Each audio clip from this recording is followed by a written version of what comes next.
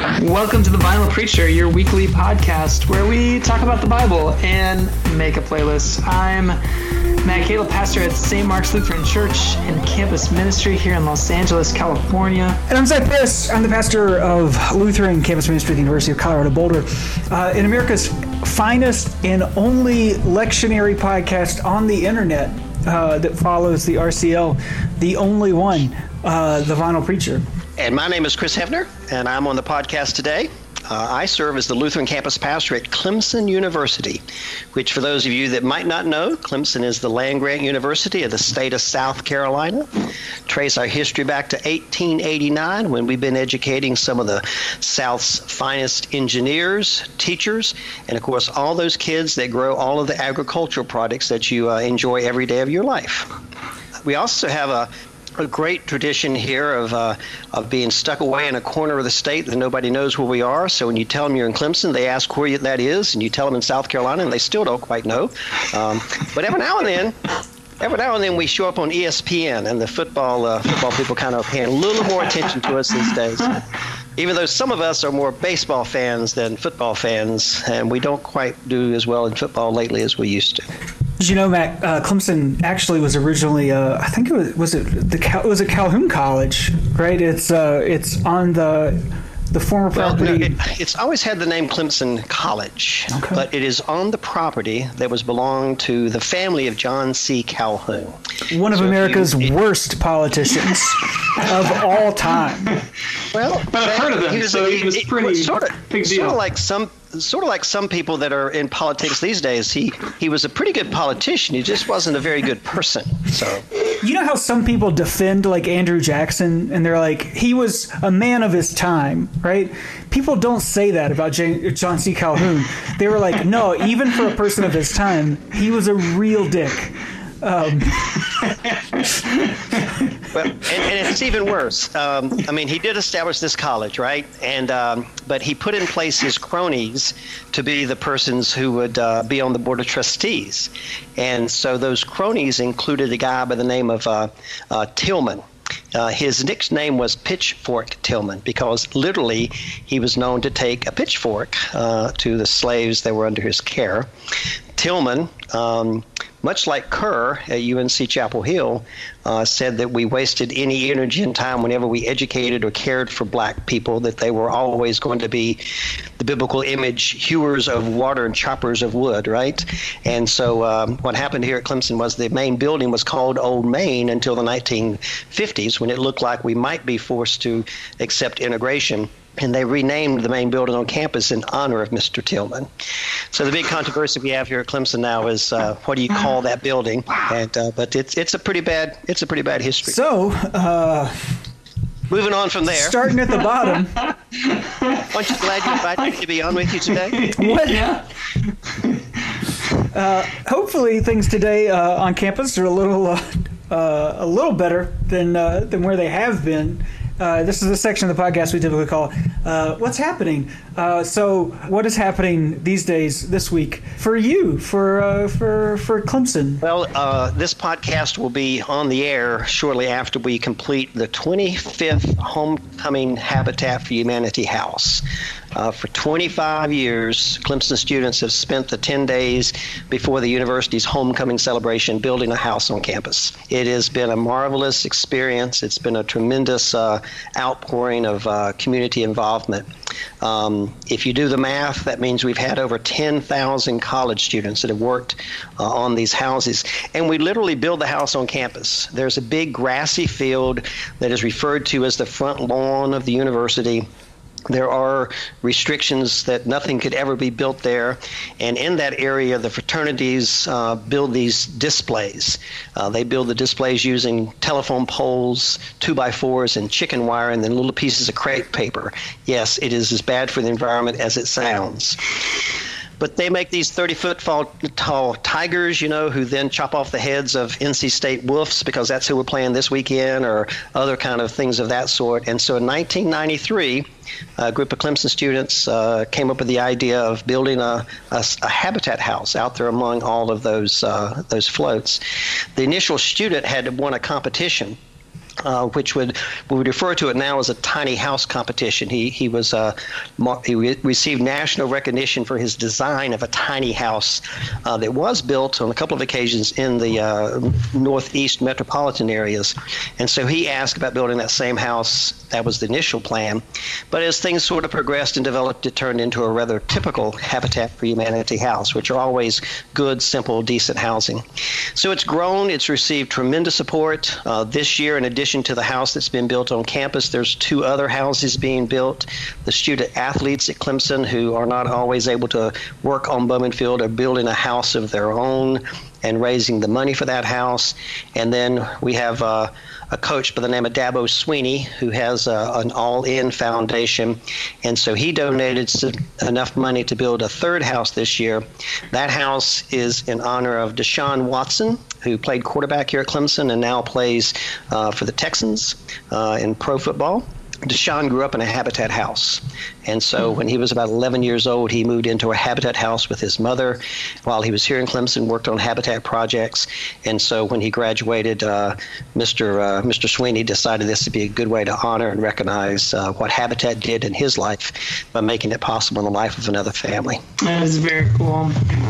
So what are you doing this week, Matt?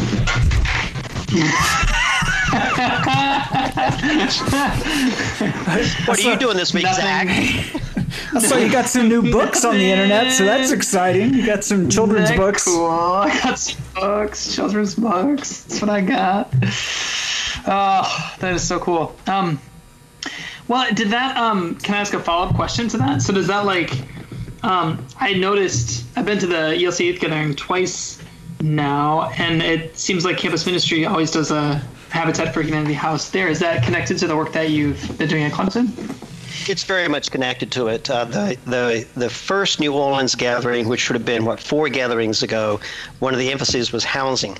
And so when the ELCA Youth Gathering Interactive Center, they talked about this project that we had done in Clemson and asked if we could replicate that in the Interaction Center at the Youth Gathering. And so we did it in New Orleans. We did it again in New Orleans. That time we built 3 houses there. Then we did it in Detroit. In Detroit, we framed 4 houses. And this past year, we were back down in Houston, Texas, and we did houses there also. So this would be 4 youth gatherings in which we framed houses. This last time around, we framed the houses, and then they were used by Lutheran Disaster Response. Because there were so many homes destroyed in the Houston area. Initially, we were going to work with Habitat, but Habitat has found themselves in the Houston area helping homeowners rehab houses because there's no reason to build houses when you have so many houses that have been damaged. Sure. It made more sense if we were building new structures to pass those on to the disaster response folks. Okay. Gotcha. Well, it always seems really popular. Like the sign-ups go really fast. Yeah, we run out of space for those youth. We get about 600 high school kids that work with us on the youth gatherings, and it's a lot of fun to teach kids how to drive a nail and build a wall all in 30 minutes. Yeah. I think that's my interpretation of the 25 houses that have been built. I think I would say it differently. 25 houses have been built despite the labor of 10,000 college students. Yeah. Well, you might say that. Yeah, I wonder, Zach, if you get any do you get some of your skill set from that? Because I noticed that one of the things that you love to post on social media are your latest home improvement successes. No, Matt, it's the exact opposite of that. Even these meager skills did not exist when I was 18 to 22 years old. Yeah, I would attest to that. I mean, Zach was always very supportive of the project and committed to the project and was lifting us up in prayer and maybe would meet the workers after the shift was over with a beer, but I don't remember a hammer or a piece of wood ever making it into Zach's hand. I did 2 Habitat spring break trips. That's right. Well, I brought James Lee with me to make sure that I wouldn't be the worst. By comparison, I wouldn't be at the bottom. We're going back to Jacksonville Beaches for our Habitat trip this spring, which is one of the trips you took, I think, isn't it? I went there twice. We went there twice while I was in college. Sarah Locke is the new campus pastor at Jacksonville State University. She is working really hard to establish a campus ministry there. She's married to an ELCA pastor, Daniel Locke, who came through our ministry group here at Clemson.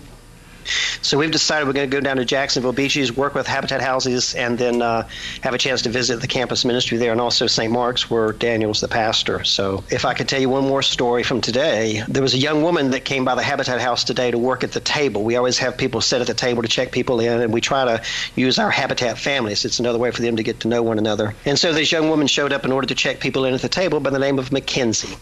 Well, Mackenzie is a first-year student at Tri-County Technical College, which is another campus we serve. And Mackenzie was, of course, on Bowman Field when we built her house about 8 years ago. She was, I guess, in the fourth grade, second grade, third grade, fourth grade, some of that age level. And the thing I remember about her most is that she would stand at the door and meet people when they came into her house, and she would give them tours, and she would walk from room to room, and she would say, well, this is my bedroom, and this is my little brother's bedroom. And you realize that Mackenzie had never had a house before. It rained like crazy, as it often does, as we're working on this house. And so, of course, people are muddy, they're tracking in mud, and we had one piece of carpet at the door. And so on Saturday, when it was really muddy, Mackenzie would stand there and she would say, this is my house. Would you please wipe your feet? Unbelievable. Unbelievable. But it just drove home the point, that here we have all these people spending tens of thousands of dollars in a parking space for a football game. Excuse me, I love Clemson football. But here we had little Mackenzie, whose life was changed forever because people walked by and put $25 in the Habitat house as they were looking at the house. So, and she's going to go with me on spring break. Oh, that's the connection. I talked to her today. I said, go with me on the spring break trip. So wouldn't it be wonderful to take her on a spring break trip to build Habitat houses in Jacksonville, Florida? So someday, Zach, we're going to be that cool. But have you ever hosted a podcast before? I mean, I don't know, like just balancing. This was podcast like 109. You've only built 25 houses. We've built over 100 hours of just mediocre lectionary podcasts. Well, and I am very envious of your skill set. I'm glad, no, I haven't hosted a podcast. And of course, maybe when your listeners, if we ever get around to talking about the text, people understand why no one ever asks my opinion about biblical exegesis. Well, and the opposite is really quite true, that I want to make sure and tell the two of you how much I admire this podcast and appreciate it. It is a tremendous gift that you give the church, a tremendous gift you give campus ministry. And so 109 episodes, I can't believe that you've been doing it this long for this faithfully. So I do want to make sure and thank you for all your work that you put into it. And someday, we'll get the Knutson Award for you, which is the Campus Ministry Award for Creativity and Risk-Taking. The nomination letter that I've submitted now, I think 4 times, says, what greater risk than to spend 2 hours of your life every week creating a podcast and then wonder if anybody will even turn the damn thing on. There it is. Well, people, we've had so many listeners clamoring, asking for you to be a guest. Many listeners, yeah. Many listeners. It's a real joy when we get to meet listeners in real life, and this summer I got to meet a number of listeners who really wanted to have you on the podcast. So one of our mottos is you got to give the people what they want, and that's what we're doing today. We won't list the names of those listeners. Matt, what is happening south of Los Angeles? Well, the week of the text that we'll be talking about, I won't even be preaching. I've got Jen Amos Burgos preaching for me. She was the pastor up at Central and Van Nuys, and then at Reformation in Pasadena. And now she's taken some classes at Cal Lutheran to get trained in counseling, which is super cool. So I'm excited to have her preach. I will be in Chicago at an community organizing cohort gathering put together by the ELCA. It's super cool. I took a week-long class at PLTS in May with this cohort about community organizing from a biblical perspective. And then I guess in the fall they go and visit different sites. So we will be at Shekinah Chapel with Yahel Curry, seeing what kind of work that he's doing in the community, both community organizing and ministry and all kinds of cool stuff. So I really love hearing Pastor Curry preach, and so I'm excited to visit his congregation. I know you guys have done that at the LSM gatherings, gone to Shekinah. I've never been there. I just hear good things about it from the college students that go in the winter. So I'm excited to do that. And I get to bring 2 lay leaders with me. And I always find that when I go to these kinds of conferences, it's always so much better when I bring people with me, because then we can talk about it and bring it back. And it's not just, But then you have to talk to other people while you're there, Matt. And it's hard for you to brood by yourself in the back. That's true. I can't. The other part about that is if you take people with you, you have to go to the sessions. If you go by yourself, you blow them off and you don't go to the important parts. So maybe that's why it's more meaningful too. It's true. Yeah. Keeps me accountable for sure. So that's what I'll be doing. How about you, Zach? What's going on? I'm excited. Working with the university is always a mixed bag that helps you appreciate the level of dysfunction in the church, because it could be a much more dysfunctional, larger behemoth. But recently something came together. We've connected the past couple of years with the office of, it's called Odyssey, the Office of Diversity, Equity, and Community Engagement. We did some MLK Day stuff last year. Starting from some of those relationships, we were invited and had a meeting a couple weeks ago to have a religious faith spiritual portion of at a diversity and inclusivity summit that they have on campus. So what we're going to do is basically host a big interfaith conversation, and more exciting, the week that this podcast comes out on Tuesday night, we're going to have a dry run. So we're inviting Muslim Student Association and Hillel and the LDS student group over to do that, and we didn't know that was going to happen until last week when it all came together. And I don't know if you guys have ever been, I'm excited about this, is a little nerdy, been to a meeting where they have a graphic facilitator. I was in Indianapolis last week, and lately Lily has been into having graphic facilitators. And they actually fly this person up from Atlanta, and while you're having the meeting, they're creating this like infographic, like this piece of art that's a record of your conversation and stuff, in a kind of like a graphic novel kind of thing.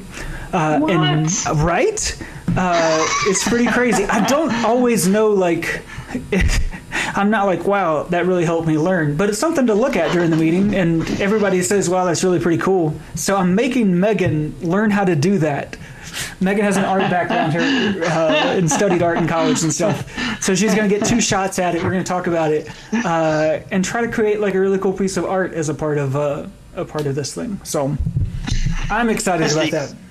Is the art then displayed afterwards as a reminder of your event, or is it disposable art that's just for the event and then you're done? I don't know what they do with it. What are you going to do with it? I think it depends on how good it is. I'm going to tell Megan you said that. I think Megan's open to that possibility. I think it could be really cool stuff. It could end up in a public space on campus. It could end up in a public space in one of the places that we occupy. Who knows? Matt, do you want to do do you want to talk about your daughter at all? Because I've had like 800 people ask me about your daughter. You should say something. Yes, I should say something. Yeah, no, I haven't prepared anything. So my daughter Maya had surgery, heart, this past week. When you talk to doctors about it, they're like, oh, it's like a relatively small thing. It's called a PDA, and it's like this little hole in a blood vessel that's supposed to close when you're born. But because she was born a little bit premature, it didn't close. She hasn't had any other symptoms. She's been doing great. But one side of her heart was a little bit enlarged, and there was a risk of infection if it wasn't treated. And so finally the cardiologist recommended that we go ahead with the surgery when she got close to age 2. And what they did was it wasn't even open heart surgery. They went up. I mean, this is nuts. They went up through. It was a heart catheterization, right? So they went up through a vein in her leg, went up, put some ink in so they could see stuff. Put this little plug in, and the doctor told me, like, well, it could be made out of stainless steel and some fabric, and it like reshapes itself to meet that. I'm like, what is this? Like science fiction? This is like incredible. And like these surgeons do this every day, right? But for me, I'm like, this is incredible. Like. And there's no way we're doing this 100 years ago, right? Like, this is just, it's amazing.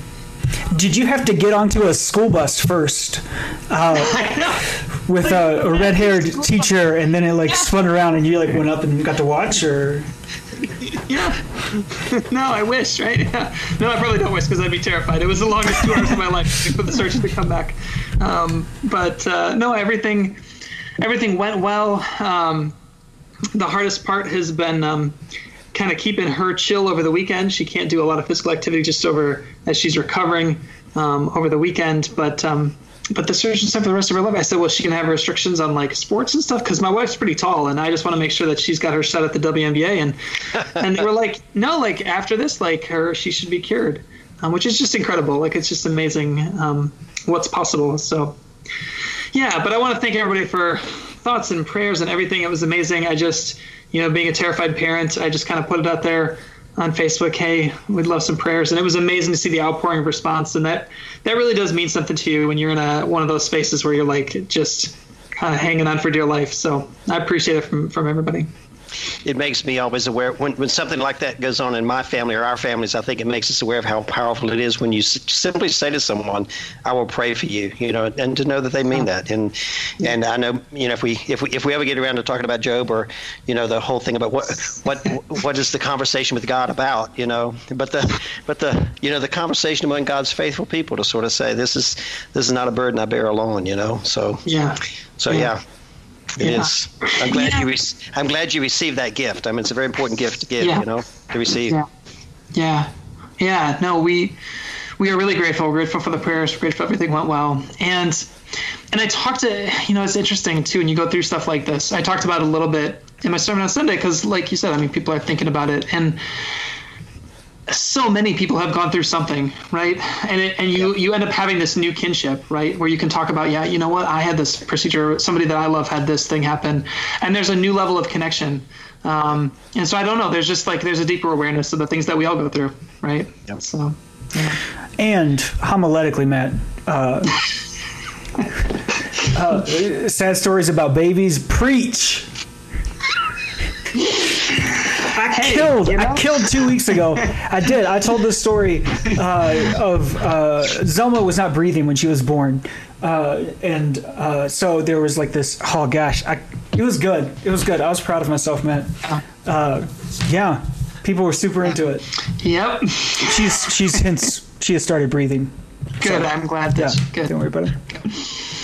Well, I'll tell you both, as you get older, you have other kinds of things to share with people, as your knees start to go bad and, then you get to that old man bladder stage, and then, parts of your body just don't work like they used to. So as young people, y'all just realize that your ability to connect is just going to increase as the years go by, And, I don't know if anybody cares about that stuff, though, on an emotional level. I care, I mean... So I had I stepped on a piece of glass back in June, and I didn't do anything about it in my foot, right? So over the last 4 months, it sort of got infected and formed a little callus thing in the bottom of my foot. So the surgeon had to cut it out. So I've been walking around with a walking stick the last 3 or 4 days, and it's just freed me up in a whole new way that I never anticipated. I may just go to a walker now and just have it all over with, so that I don't have to go through those uncomfortable stages about, do I really need a walking stick or not, and people are nicer to you when you have a cane. Do you know that? They just kind of open doors and step aside. You'll get to have so many tennis balls.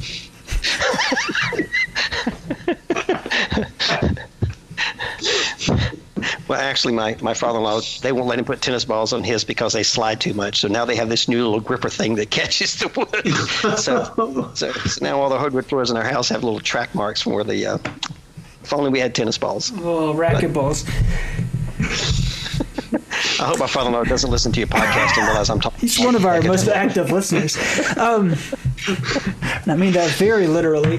Matt, it's we're tri-time zones. We're tri-time zone this week. 3 different time zones.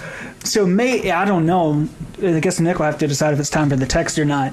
But maybe we should talk about why we're not talking about other texts, because it's Reformation week for most Lutherans. Yeah. And we're not going to talk about the Reformation text. We're going to stick with Lectionary 30. Why are we doing that, Zach? Here's my rationale. I got 2-part rationale. Number one, I think, the Bartimaeus story is one of my new favorites. love the Bartimaeus story, and I want to talk about it. But also because it's the climax of where we've been the past 6 weeks. All of the stories you've been telling from the beginning of chapter 8 on have led us to this place. And I don't like the idea of pulling the rug out from underneath yourself to tell John 8 for the 8,000th time in a row. Yeah. I don't. Yeah, like if Reformation had showed up on the 21st and it was yet another story about the disciples being dumb, I mean, maybe you could substitute, but not Bartimaeus. What? No, not for Bartimaeus. And why is Reformation text the same text every year? This is a Kevin Strickland question. How come we can't have Reformation A, B, and C with a different Reformation text? It's the same 7 verses, right? 31, 36. Is that 7 or 5? I don't know. Maybe the narrative lectionary changes it up. I'm sure it does. We have a lot of vendettas on this podcast. Kevin Strickland, the narrative lectionary. I don't think Kevin's old enough to have decided what got into the lectionary. I mean, he might pretend to be an old man, but he's really pretty young, So, but that is an interesting question: why the texts are always the same. I guess because it's a feast day, and maybe. But the lectionary was not just designed for Lutherans, right? So, so maybe nobody else realized that it was going to be used every single Sunday. Did our sisters and brothers in other denominations that use the RCL, say, well, you're not going to use it every week anyway, every time. Mm-hmm. Yeah. But there's only one set of text for all saints, too, isn't there? I think there's. Are there 3 for all saints? I think there's 3, but now I want to check. But so that could be a reason is if only the Lutherans in the rooms would have been concerned about there being 3 different Reformation texts, to do. So, living in a kind of ecumenical Luther-Palian world, it is. I don't know if we understand as Lutherans how much other people do not care about Reformation Sunday. It's pretty impressive. I mean, I always figured it wasn't going to be as big a deal with like Episcopalians, but it's like a negative deal. It's not on the radar. Yeah. Well, and I haven't been. I mean, last year we did some stuff with it because it was the 500th, but I've done so much less this year. Like I just haven't even thought about it. Yeah, at 1,000 we'll do it again, probably, right? Right. Yeah. Yeah. Or y'all? I'm assuming y'all in Clemson are using Reformation Day. Well, I'm pretty sure they will be. I actually will be on a retreat with the college kids. We're going up to Charlotte, North Carolina, for a Region 9 trip to do some community service projects. So, and Reformation just seems that weekend was just the popular weekend to be. So I'll be worshiping at Morning Star Lutheran Church with Naomi Carricker that Sunday. Mm-hmm. But I imagine they'll use Chandler just on the podcast. Her husband. Was he? Oh, yeah. Okay. Yeah. Well, so we'll be with Naomi. I guess Chandler will be there too. But it's interesting, and I've never asked the historical question about at what point did Lutheran congregations start observing the Reformation every Sunday. I do every year. Excuse me. I do know that in our and Zach and I grew up, 25 miles from each other, or 12 miles from each other. Zach's mother and I were big buddies in high school. We were chums. I mean, we were, so I've known Zach before he was born. But I do know that in that part of North Carolina, western North Carolina, the drive toward Lutheran integrity was so strong. And so Reformation Sunday was always a Sunday when we did the unthinkable, which we don't do so much anymore, which is to talk about how great we were and why it was great to be us. Now, that part of North Carolina is the part of North Carolina where the Tennessee Synod happened.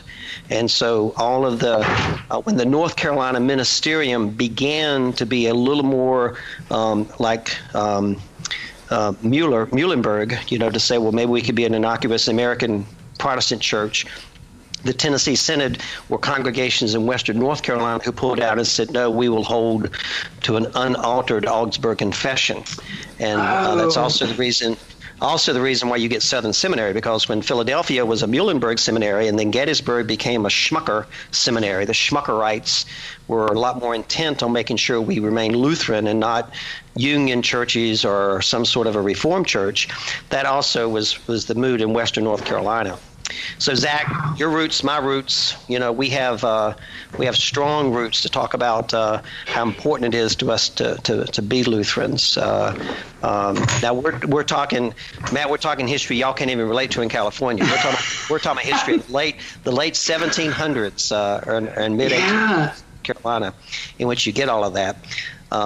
My grandfather had a Book of Concord, which not many lay people do, but he had one, and the Book of Concord that he had was published by the Tennessee Synod, and so it's that old and dates back to that time. So for me, Reformation was always a time to sort of make sure that we had that Lutheran integrity, that Lutheran identity, and held on to it really strong.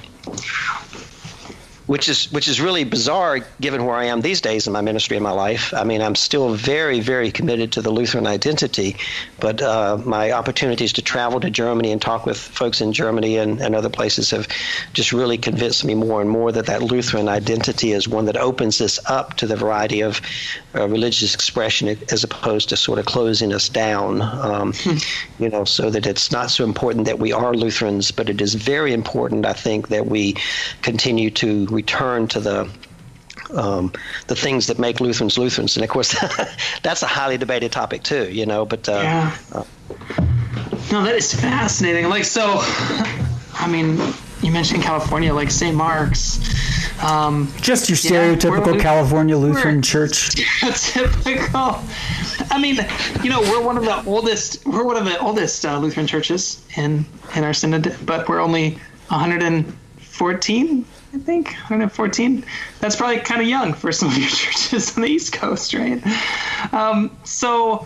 And we were founded as like, a relatively ethnic Lutheran church, but we're not that anymore. Most of our folks were not born Lutheran, grew up Lutheran. A lot of folks from Belize, so they have sort of that British colonial background, Anglican, Episcopalian, some Roman Catholic, some Methodist.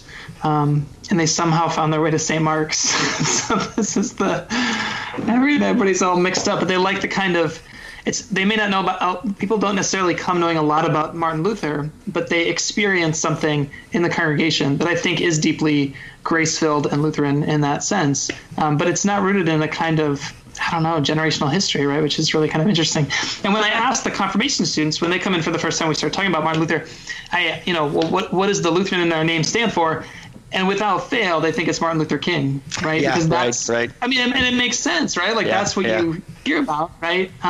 So that's usually our starting place. It's not where we end, but we sometimes start there because that's what the kids are coming in with. And that's, of course, a fascinating story too, right? I mean, Martin Luther King Jr. and his father were renamed for Martin Luther in Germany, right? So you get this really fascinating story and heritage, not just within Lutheranism, but larger Christianity of what does it mean to reform? What does it mean to go back to those core things? So, yeah, I don't know. We get at Reformation from a different angle. The shameless organization trying to run the church that we know of as Thrivent put out a pretty good movie a couple years ago on the day that changed the world, I think is what it was called. But toward the end of the movie, Perry, who taught all of us in Chicago, I think, was in addition to some other folks, and talked about the connection between what Martin Luther said with what Martin Luther King Jr. said. And so there was a definite way of sort of talking about how those things do kind of link up and do kind of hold. And it's interesting, to think about that, because I want to believe, that part of the gift of what it means to be in this heritage, is those same sorts of things. Zach and I had a chance to travel this past summer back over to Germany, and Luther was born in Eisleben and also died in Eisleben.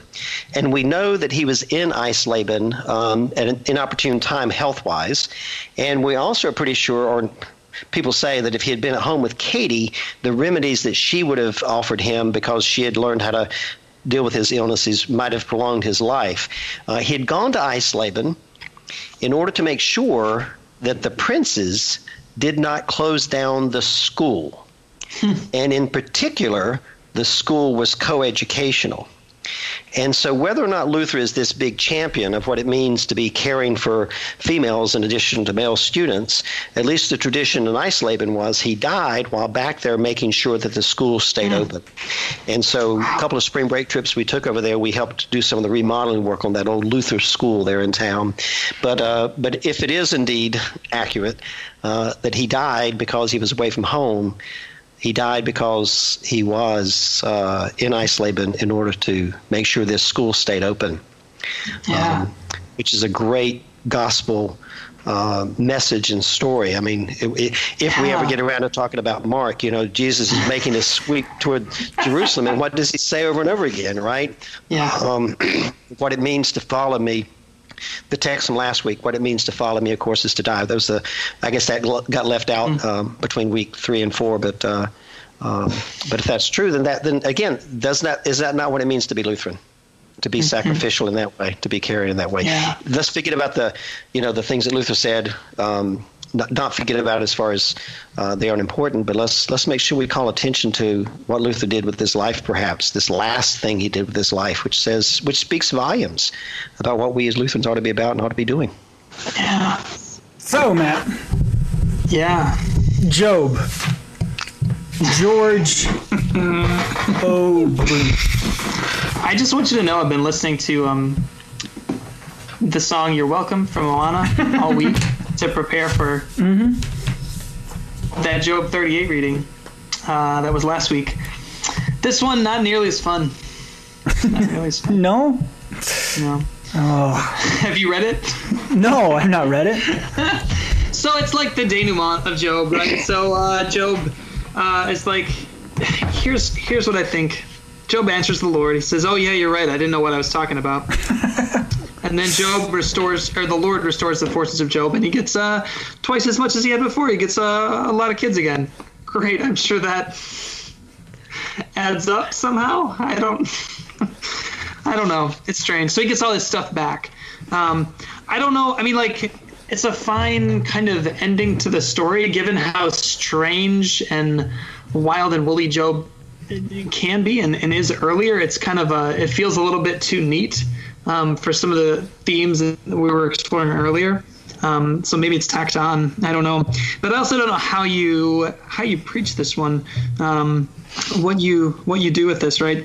Because it could take that unfortunate angle. We were talking about Job as being a kind of anti-karma book, right? It's not just, well, you get what you deserve. That's how everything works. But it almost seems like it ends that way, right? Like Job stayed the course, and so, hey, he got rewarded. Well, that seems to upend, that undermines everything we were talking about for the last 3 weeks. So I think somehow you want to avoid that. I think one angle, if it's a Reformation Sunday and we're thinking about what Reformation means, there is a piece in here where Job repents. And what does it mean for Job to repent? I think that's you could explore that a little bit, and what that looks like. What's the before and after, and you almost could talk about, I guess I was talking about my family's experience last week, and maybe the before and after of going through something like that, right? The before and after of going through any experience of suffering. What does that look like? You got to be a little creative with it, because Job can wrap this up a little bit too neatly, but if you push it a little bit, there might be some interesting pathways in there. That's what I got to do. Well, I think Walter Mickle was gone from Chicago by the time y'all got there, wasn't he? He was one of my favorite professors. He spent his life working on the book of Job. And so when I was in seminary, I heard about Job a lot. And he really was one of my favorite professors, so I spent more time with him than I probably should have. He was very strong in his assertion that anything that comes after verse 6 in chapter 42 is an addition. Yeah. And in fact, at one time he told us there were two different editions, sort of like Mark, in the Gospel of Mark, where we have a shorter edition. And so he's, and part of that, it goes back to Matt, what you're saying, verses 10 through 17, are not consistent in any way, shape, or form with what's said earlier on, with what's happening, right? And so it's just really hard to see it sort of tied together that neatly when we realize that it hasn't been tied together early on. Yeah. If I was preaching on this text on Reformation Sunday, which I'm not. We've already established that fact, right? The verse that I would pick up on is verse 5, assuming that verse 4 is a quote, again, of what God had said earlier, listen, and I will declare. So that's not Job, but that's God speaking to Job. Look at that line, I have heard of you by the hearing of the ear, but now my eye sees you.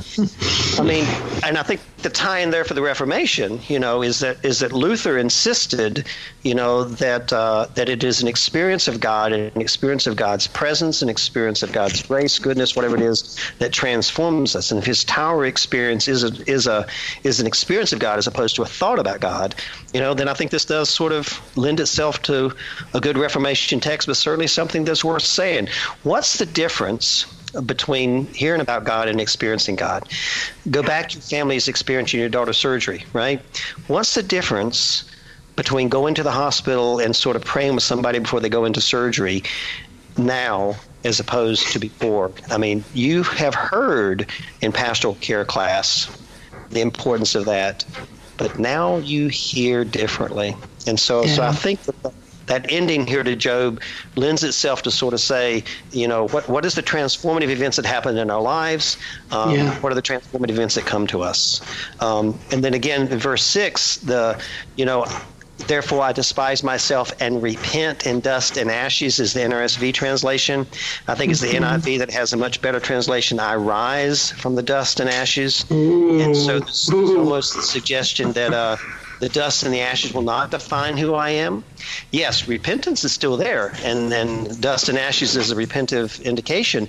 But when repentance is over, and when we have accepted, when we've heard God's, not with the hear, but heard God fully, then we rise out of that dust and ashes. Yeah. We rise out of it, and then we move forward. Not to continue to languish in it, but to sort of say, well, this is what I'm going to do now. This is what life is going to be like. Yeah.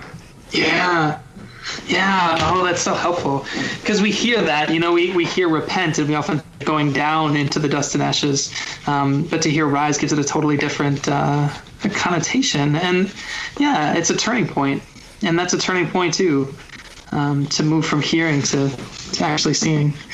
And what a tie into the gospel. Oh my gosh. Sight becomes important. Matt, maybe it's important at the end of Job here to take a step back that we took at the beginning of Job, to recognize that Job is not a book of the Bible like the Gospels, that it is a piece of literature in particular, right, where we have God doing all sorts of things that don't seem particularly God-like. Didn't we get some hints of divine counsel early on, let us make a bet, right? So I think maybe one important move in preaching on Job here at the end with stuff that seems so dissonant with what we've been squeezing out of the lemon the past couple weeks is to say that it is to do some important reframing and reorienting what this book is, that it functions in a different way, right? So questions I have are, I know we have characters with these names, right? Job's a character, and his family and friends are characters. And God, I think, in this book, acts very much like a character, right? More so than perhaps in the Torah, right? One of the characters is the shortest person in the Bible, right? Sure. His name is Shuhite. Shuhite. Sorry, I was letting you find your place, Zach. No. They do have names. But I think one of the things we've talked about is how human Job is as a book, and what a human ending to put on the book. For me, a part of the beauty of Job up to this point has been about how there just isn't sense in the suffering. There's just the anti-karma, and yet to hold this book up and say we are so uncomfortable with that that we've got to stick this bow on it at the end and tie it up really pretty and neat. Well, and it's a tendency we always have in church, in life, in theodicy, right? The theodicy question bedevils us at every turn, and probably is the question that we need to struggle with the most. In my former campus ministry at Michigan Tech, in late January, one of our active youth become college student, was raped and murdered. And so we changed that Lent into a conversation of a fantastic collection of essays entitled Encountering Evil. And what Encountering Evil does is it takes 5 different ways of answering the question: if God is all-loving, why do we suffer? Does God not care? Does God not do anything about it? And so it's a great exchange between these 4 different scholars who then respond to each other. And what we found by doing that as a Lenten service for us was that among the congregational members, we had people who adhered to each of those 5 different ways of answering the question. Some more than others, but it was a great way of realizing that among the faithful in any given Sunday, we all have answers that Job raises and Job points to. And when you read through the book of Job, and if you put that construct on it, you can again begin to see those typical answers that you have. One of them is, well, if you could see things in the broad enough picture, then you would know it's okay. One of them is, one of Job's friends, one of them is, God does this in order to make us stronger, in order to somehow make us grow. Another one, of course, is God does this in order to punish us. Elie Wiesel was real popular in his position, which is one that was popularized. God is the one who suffers along with us. Lutherans tend to gravitate toward the notion of free grace. Tillich's, we did not fully become who God wanted us to be until we ate of the apple, because God wanted us to be persons who chose between good and evil. And so that question of how we answer why bad things happen in the world, why there's horrible things in the world, Job is the perfect book to talk about it. And maybe a summation of the different theodicy possibilities is a way to bring Job to a conclusion. And even to say, somewhere along the way, somebody picked up the book of Job and slapped those last verses on it. And it's because it's a statement of what they think. I mean, those last verses is one answer to the question, which is not the answer that's given throughout the book. It's, throughout the book, the friends of Job are continually trying to suggest that, and Job doesn't give in. Fun story. I don't know fun stuff. Anyway, proper context for that. The copy of Encountering Evil that I got from you is currently on its way to a former student of mine, regular listener to the podcast. It's all going to tie together. Tyler Fair, who is actually Fulbrighting in Mexico right now, Matt. I'm very proud of Tyler and get to claim him, where he's studying like hospice care stuff in like southern Mexico, down in like Oaxaca, kind of part of the world. And so cool. He is interested in the question, so passing on that book to Tyler. But you're right, Matt, to take about 4 steps back. There is a lovely place to connect it here with the gospel that now Job sees, because sight is what's happening here. We've reached our conclusion. We are at the gate of Jerusalem. Mark's Emmaus Road has reached its terminus. Last week, if you recall, the disciples were finding incredibly new ways to say the dumbest things possible to Jesus. After 10 full chapters of Galilean ministry, they're like, hey, we can get this even more wrong. Arguing about who's going to have the best place, trying to position themselves politically for the new reign, the literal kingdom of God to come, that they might be in positions of power. And as they're coming to Jericho, that old city, one of the oldest cities in the world, Jericho, also home to one of the worst restaurants in the world that I ate at one time, that was awful. Like, our tour guide demanded that, clearly they have a deal where our tour guide took us there with the people who run it, and they get a kickback, I'm sure, because it was just a buffet of slop. After such good food, everywhere we went, on the way out to the Dead Sea, we stopped at Jericho. Just hot in the desert. Anyway, they came to Jericho. And they did a few other things besides eat at the world's worst restaurant, a giant tourist trap. And Jesus and the disciples and a large crowd were leaving Jericho. They've already finished eating their slop. And Bartimaeus, the son of Timaeus, a blind beggar, was sitting by the roadside. And when he heard that it was Jesus of Nazareth, our good friend Bartimaeus, he began to shout out, Jesus, son of David, have mercy on me. And many, here's the little Greek treat for you, actually rebuked him, not spoke sternly. They rebuked him, which is what God just did to Job, BT dubs.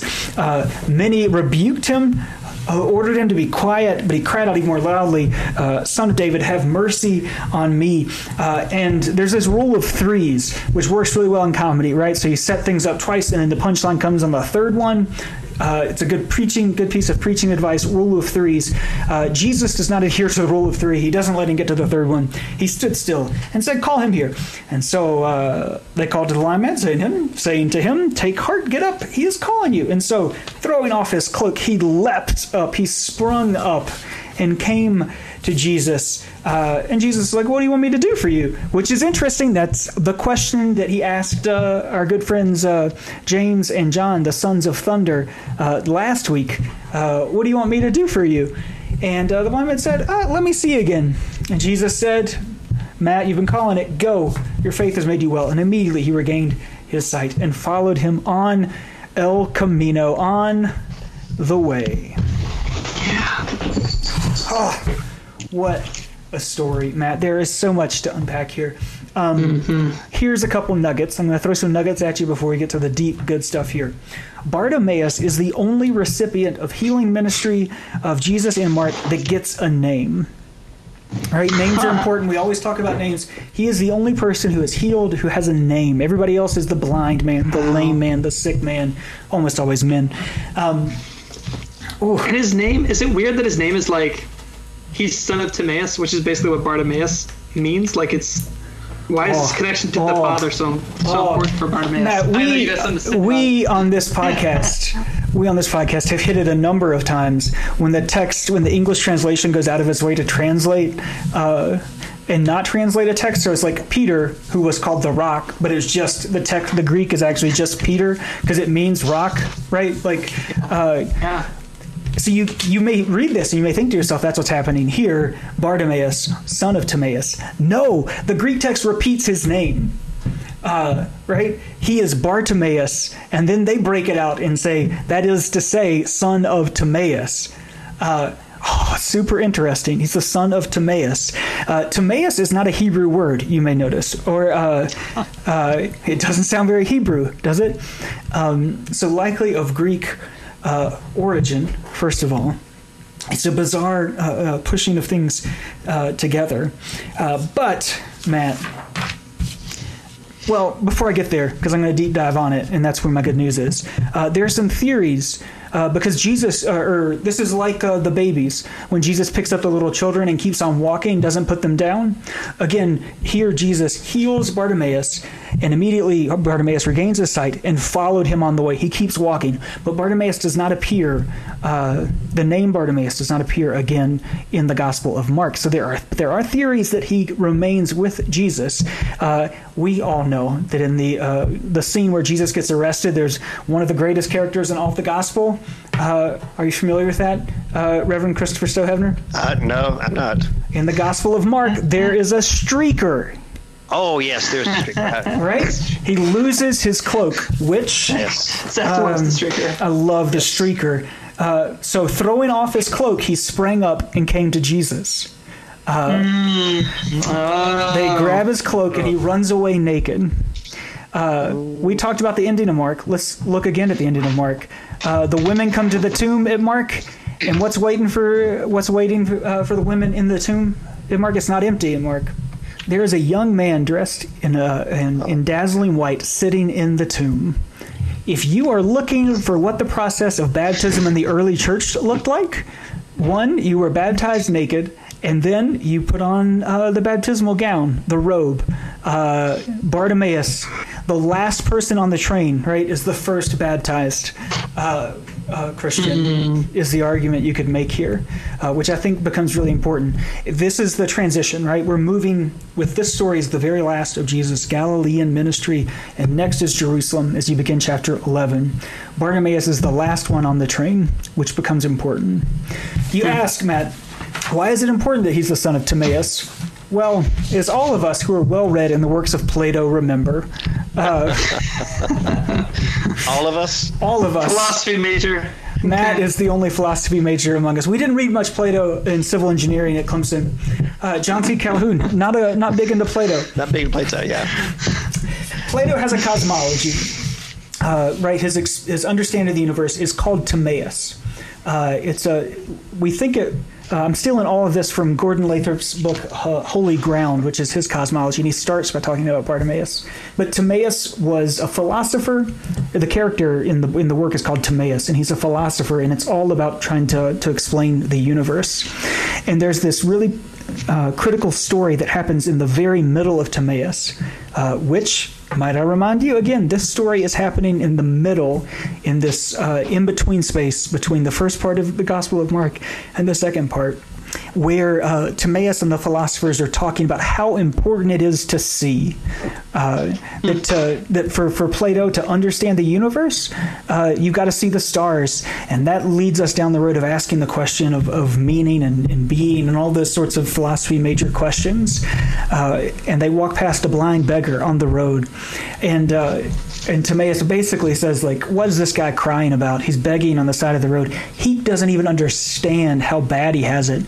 He'll never see the stars. He's crying because he can't do the day-to-day stuff, right? He'll never be like a fully actualized human because he can't see. And so here we go. We're in the Gospel of Mark. In the middle of Mark, Jesus is walking down the road, and there's a blind beggar, the son of Timaeus. And we've been doing messianic secret stuff, all gospel. And the blind man shouts out, Jesus, not just Jesus, right? Like, Jesus, son of David, have mercy on me. The blind man is the only man who can see. Woo! Isn't it the only time also that Jesus is called Son of David as opposed to Son of Man in Mark's Gospel? Mm-hmm. A little Gordon Lathrop quote for you. Indeed, the youngest and newest member of the Christian assembly may be wiser and more insightful than Peter and all the other leaders. Love it. I love it. One of the things that we've talked about on the podcast before, Matt, and I talk about with students who want to get this nerdy with me, is we had Ben Stewart. We're mentioning lots of Chicago professors here on the podcast. Current worship professor, liturgy professor up in Chicago, came down, did a spring break with us in the desert on our identity as phototropic liturgical beings, and we did all these sessions on the elemental stuff, right? And we had a session on trees, and one of the things that Ben lifted up was that Christianity, unlike most major world religions, lacks a center of the universe. We lack an axis mundi. That for Muslims, they have Mecca. They have Mecca, right? The temple in Judaism, the Bodhi tree for Buddhism. For Christianity, which is always which was one of my reflection pieces on going to Jerusalem, in Israel, Palestine, is that those are important places, but they are not the center of the universe. Instead, the center of the universe for Christians is all over the place. The cross, that's the Lutheran insight, if we're going to dive back into Reformation stuff here, is that the cross is not stuck in time and space, but is marked on the foreheads of all Christians, so that each of us becomes the center of the universe, not for self-serving reasons, but if I'm trying to orient myself towards the center of the universe, I must look to my neighbor. That's the place that is our axis mundi. And so for where Ben took it was with every tree is the cross. And so that way of opening ourselves up to seeing the center of the universe all around us. And this gospel just, I think, preaches that, right? That the center of the universe, the axis mundi is an anti-mundi. That to see, you got to be blind. Gosh, I love it, Matt. I love it. And I'll stop talking now. No, it's great. It's great. No, I love that. That's fantastic. So many great little literary things going on in here too. Son of Timaeus, son of David, parallel. The blind beggar begins. He's by the roadside. He's road adjacent, and then by the end of the story, he's on the road. Right? Like he goes from being by the road to being on the road, which is like, these little subtle literary things, right, are just really, really cool. I'm struck by the fact that he throws off his cloak, he springs up, and he comes to Jesus, but he's still blind at that point, right? So like, how does he find his way to Jesus? Are people?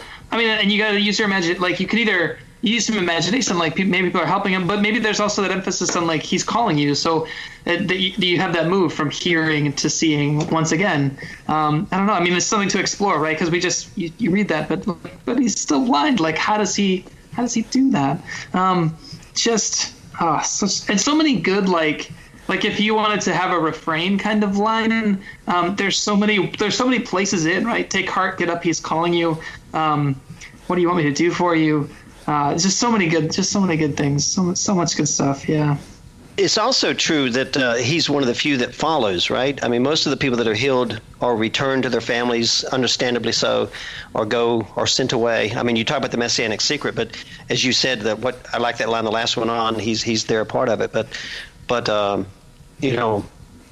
is it, as we get closer to Jerusalem, is it important that people, not only come to that awareness, but are the ones that see? I don't know. Maybe y'all know. Here Jesus says, "Go, your faith has made you well." Right, and I know he talks about the faith of the Syrophoenician woman. Is there anything there about the notion that it's faith that made him well? I mean, Jesus is the actor. So you got to make sure that somehow Bartimaeus doesn't get credit for his being made well. It's not his faith that made him well. Jesus is the actor. But is there something there that and there's another, the blind story that began this period is back in the 8th chapter, isn't it, or something, where Jesus. It's like it bookends the whole thing here, and if you don't read it, you miss the end of the story. You missed the other bookend. I'm with you. Mm-hmm. So again, from now on, Reformation Sunday, year 2, I'll make the right. But again, the notion there that what is it? What does this say about what it means for the role of faith in being made well? Faith. Surely faith isn't a magic wishing wand that takes away our infirmities, right? But when I think about that word "well," your faith has made you well. My faith makes me well, even when I continue to have aches and pains and scratches, right? Yeah. Think through what that means. We're saved by faith. What does that mean? I mean, take that line and explore that. On Reformation Sunday. Reformation Sunday, you can, and I think we have to be careful that we don't get into the sola fide thing too quickly with Luther, because it's a lot more complicated than that. But certainly, you can talk about what it means to be, for faith to be the thing that drags us kicking and screaming into this new vision of the world and this new awareness of the world that we need to have. They don't call him Son of David when they enter Jerusalem, right? What do they say to him when he enters Jerusalem? Is it Hosea in the highest? But do they call him Son of David when he goes? I don't think so. Nope, Son of Man again. So we're going to Jerusalem, and the Son of Man will be handed over to the chief priests and scribes. So, blessed is the coming kingdom of our ancestor David, but that it's not the same. For well, it's healed is the sozo is the word. Saved, healed, preserved, rescued. Whew. Which has so many implications to talk about what it means to be rescued or to be, opposed to just being made well. One of the things I love, one of the things I miss about parish ministry is the confidence that comes from being with someone who's in their 80s, 90s, sometimes 70s and 60s, who's facing death, and to realize that there's a confidence there and a calmness there that a wellness that's dawning from on high. One of my predecessors here is a gentleman by the name of Gene Copenhaver, who discovered 2 weeks ago that he has stage 4 cancer, and was talking to some of his former students who are now themselves retirees and saying, well, I hope the treatment will work, but if not, I will be well. I will be rescued. And so not some simplistic notion of what it means to go and be with Jesus and have a great time, but it's a confidence that sleeping with our ancestors is not such a bad thing when the ancestors, are include Bartimaeus, Yeah. Zach, if you've got that Greek, you're looking at Greek words there. Yeah. What's it says, I was struck by this reading at this time, that it says immediately he regained his sight, as if he had it before and had lost it. Is that correct? Does the original Greek have that connotation, that it's regained? In 51, right before that, it's anablepo, so like see again. Yeah, and it's a version of anablepo. Again, immediately he re-received his sight. Because we hear about, sometimes there are characters where it's like this man who's blind from birth, but the connotation here seems like he had sight and lost it. It's something that has been lost for whatever reason. But that's kind of an interesting, I don't know. Yeah. Well, that would be interesting if he has sight and loses it, and take that back to the whole thing that we've been dealing with the disciples' blindness, right? Yeah. Again, we are Lutherans, not Baptists. What's the Baptist word of backsliders? People who lose their faith, kind of slip away from that. I mean, there could be some interesting things to play with there. Once saved, always saved was a popular thing, in my neck of the woods in North Carolina. But what would it mean to say that we've lost our sight? So I never noticed that, Matt, but I think you're right. See again. So he I have nothing to contribute to that. I'm just, it's a great idea. I'd love to hear, Pastor, I'd love to hear more about that on Sunday. If you could write that sermon early and send it out to me, I'll gladly give you credit. I don't think Mark does not have the man born blind. I don't think the blind man in chapter 8 is not born blind. It's just a blind man. So okay. So there you go. I think there's a lot of good stuff there. Preach on Bartimaeus. Revolt. No, preach on Job. Preach on Job. Preach on Job. Challenge yourself. If you have not preached on Job, everyone needs to do it. There's with all the suffering in the world. I mean, the rejection of why the suffering's there. If the hurricanes that we're experiencing are somehow tied into global warming that we're responsible for, I mean, is part of the rejection of global warming a refusal to admit our own culpability and the evil things that happen in the world. I mean, I think there's just all kinds of ways to look at what's going on in Job. The sense of what it means to be accused of a crime, to be accused of something that maybe you didn't do, but then how do you respond? You respond angrily, or do you respond by saying, what has happened in the life of this person that something needs to happen, right? So anyway, I think you got to preach on Job, because there's just too many things going on right now that make it an interesting time to talk about why bad things happen and to what degree are we responsible for them ourselves, as opposed to blaming God all the time.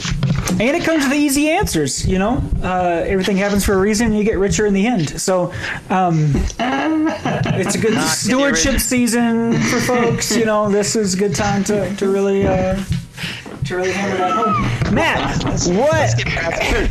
You can't confuse people when you're trying to ask them to up their pledge by 1% for next year, right? So, Matt, what are you listening to? What am I listening to? Oh my goodness. I'm just going. I'm going super obvious this week. I'm just going super obvious. All the great sight songs. Jimmy Cliff, I can see clearly now. Oh yeah. The Who, I can see for miles. Since I live here in Southern California, where it never rains, CCR. Have you ever seen? Have you ever seen the rain? Which is also a nice one for Job, right? Because Job has now seen the rain. He has seen the rain coming down, and so you might ask if you've ever seen that. And then this is a terrible song, but it took over the world one summer. And since we were talking about "See Again," how about Wiz Khalifa, Charlie Puth, "See You Again" from that Fast and Furious movie? Wow, Matt, I am shocked. I want to say there is, I think, weeks to talk about sight are the easiest weeks to find songs for the Vinyl Preacher, because there are a million of them. But Matt, how did we not put "City of Blinding Lights" on there? Oh, wow. The entire purpose of this podcast really secretly is to turn Zach into a U2 fan. So I appreciate. Wow, amazing. City of Blinding Lights. But I'm not going to put it on there. Because I didn't listen to it. I figured you'd pick it, so I didn't need to listen to it to see if it's worth being on the podcast, and you'd have more information and context. I'm going with Etta James, I'd Rather Go Blind. Etta James, I'd Rather Go Blind. Gosh, there's so much to choose from. Also, I'm going to go with, picked up one at the last minute here, off of the 2017 The National album, off of, it's a good album. What's the name of it? Sleep Well, Beast. Whew.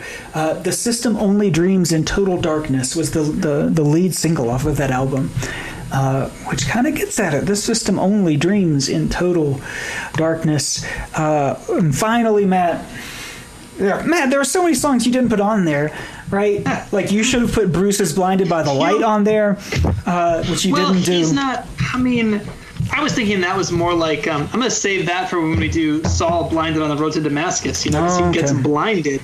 Here, he regains, I got my reasons, man. I thought we boycotted Acts. I didn't think we did Acts on this podcast. You can't anymore. Gosh, the Bee Gees. I can't see nobody. But I'm going to go with Mandolin Orange, up-and-coming band, actually managed by or on the label of a friend of mine who I grew up with in Lincoln County, a Lutheran, who did all kinds of Lutheran youth stuff with Jimmy Ryan's label Five Head Entertainment. Mandolin Orange is My Blinded Heart. I will tell my wife of that connection. She's a huge Mandolin Orange fan. Jimmy. Did not know that Rhymes was a Lincoln County boy. So the contributions I would make go back to Job, okay? And the one that just came to me is, and y'all may be too young to remember Johnny Cash's version of the song Hurt, which I think was a Nine Inch Nails, wasn't it initially? Yeah. But I love that image. I cut myself today to see if I still feel. And just that sometimes we eschew suffering and we stay away from the things that cause us those pains and aches, and but again, maybe they're the things that make us more human. And once I started thinking about Johnny Cash, I thought about a tearful song for me. He did a song with his daughter Roseanne Cash entitled "September When It Comes." One of the things that is approaching for me is stepping out of my current position. I'm too old to sleep on the floor and eat pizza 3 nights a week. And so when I hear Johnny and Roseanne Cash sing about September when it comes, as an acknowledgement of the end of life sort of things that come our way, but that it'll be an okay greeting. It'll be an okay sort of thing when that happens. And if I could throw in one more, actually a former guest on your podcast, a Clemson graduate. Christina Murray, who was actually just did a couple of dates last weekend out here in Colorado, and I did not make it to them because I'm not a great human. She has a new album out, but her first album included the song "The Day That Georgia Ran Dry," "The Day That Georgia Ran Dry."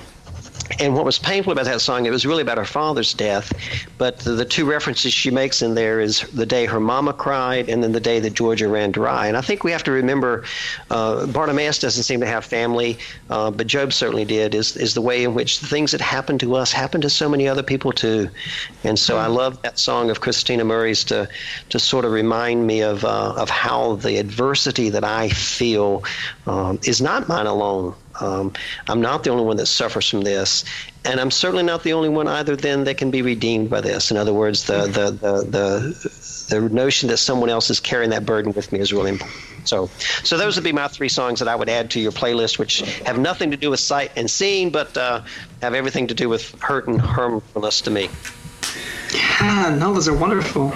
As we wrap up the book of Job, maybe a fun thing we could do one time is, I think if any artist... we've had a lot of Johnny Cash on the past couple of weeks, in part, I think, because maybe Johnny Cash is the official artist of the Book of Job. Yeah, have you ever listened to it was actually a piece on This American Life where they did all 3 versions of Ring of Fire. His mother-in-law sang it first before she was his mother-in-law, and she really sang it as a warning to June and to Johnny about how they were going to burn in hell for this love affair they had. And then June did it also in some sense as a sense of fear and trepidation. I wish I could stay away from this thing. Of course, then Johnny remade it, and part of the theory is that he remade it so that he could, kind of take away some of the attention that his mother-in-law, who is a very fundamentalist Christian. So when he did it, he talked about the undeniability of and the wonderful of what it means to fall into that ring of fire. So, he really does capture, a lot of what it means to be human and how we interact with each other. Yeah. If you wanted to learn more about Johnny Cash, a good place to visit would be Sun Studios in Memphis, Tennessee, which happens to be where the LSM Gathering will be happening over New Year's, December 29th to January 1st. 225 includes 4 days, 3 nights, all meals but one. Going to be fantastic. You can sign up for that there. I'll be with you. Hey, Matt's not. Matt's got some crap about, I'm on vacation or something. Family time. Sorry, man. Sorry. I'm excited, though. We're trying to sense him. Bring your family to Memphis. And when you do it as a church trip, the church pays for your travels. That's what I do, man. Tax write-offs. Someday. We're hoping to send some listen students, to. We were recruiting them last night. I know. They're excited. I talked to Chantel the other night when the council met. They're excited. Chris, you got to listen to, if you've not yet, you should listen to Brent Cobb. Brent Cobb. Brent Cobb is a guy you're going to like, who has some good stuff. He has this song called Down in the Gully, which is about a moonshine still that turns out to be a pump house, or is it? I don't know. It's fun. And then, Matt, I have one more. I have a plug. I have a recommendation. Have I said this before? I'm really enjoying the Netflix show Norsemen.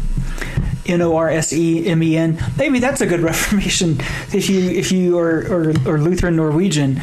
It's on Netflix. It's like a cross between Vikings, Game of Thrones, and Monty Python, and it is fantastic. The other night they had a great line on there where it's just the driest stuff ever, which I love.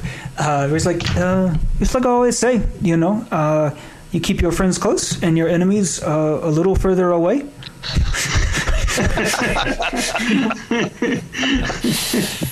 They always say 9 out of 10 fears are unfounded.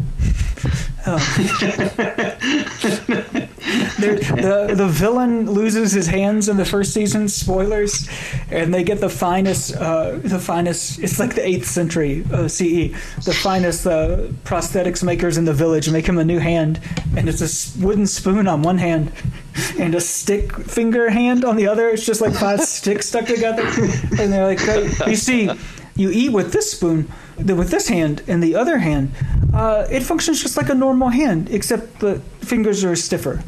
It's just the most beautifully dumb thing ever. They have a slave from Rome who wants to make their village the cultural capital of Scandinavia.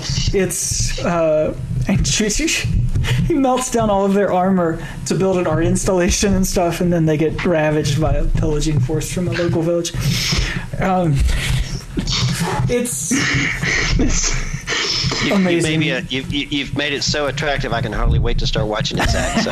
This has been another episode of Zach's Netflix recommendations. That's right. You got to give the people what they want. They want to know. The new Doctor Who's really good. The new Doctor is actually really good. You should watch it. You watched it? Yeah. Yeah, we're into it. She's good. She's better than Capaldi, and I was a little disappointed by Peter Capaldi when he played Doctor Who, because I had incredibly high standards because I like Peter Capaldi. I like the Doctor. But it didn't work. It just didn't work. But first female Doctor, Jodie Whittaker, she's real good. And it's the real fun stuff, right? It's Emmaus Road. I'm going to tie it together, and then we'll end. I promise, dear listeners who's stuck into this. I really like to take to Donald Trump Jesus. I like to take him literally and seriously, but sometimes both or neither. I don't know. But I love on Emmaus Road where Jesus asked the disciples about what's happened, and it appears that perhaps Jesus does not know what has happened. Right? I don't think it's a quiz, like a pop quiz. What if Jesus doesn't know who he is? And there's this thing that normally happens in Doctor Who when they get a new doctor. The doctor regenerates. And it's the same person, but there is a process that happens where they don't really know who they are yet, because who they are has not yet been fully formed, which is kind of like working with college students, right? Where there's this thing and there's lots of fun jokes where they're like, yeah, I think I'm good at this, or I used to be, or, well, maybe I'll be good at this. Trust me, everything will be fine. Gosh, I love that process of formation of not knowing exactly who you are. So as we close Mark's Emmaus Road, who knows exactly who we are or who this Jesus is? Only that they might show up in the darkness.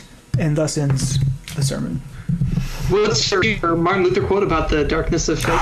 That'd be good. It is. I don't know where I found it, but I did. It's in his commentary on the tabernacle in the Torah somewhere, where he says, God dwells in the darkness of faith where no light can overcome it. Woo! Gosh, that's so perfect for those of us who can't see nothing. Mostly myself. All right, Matt, we may have broken the record. What record is that? What record is that? Yeah, lengthwise. Well, it's finish this up, Zach. It's been real.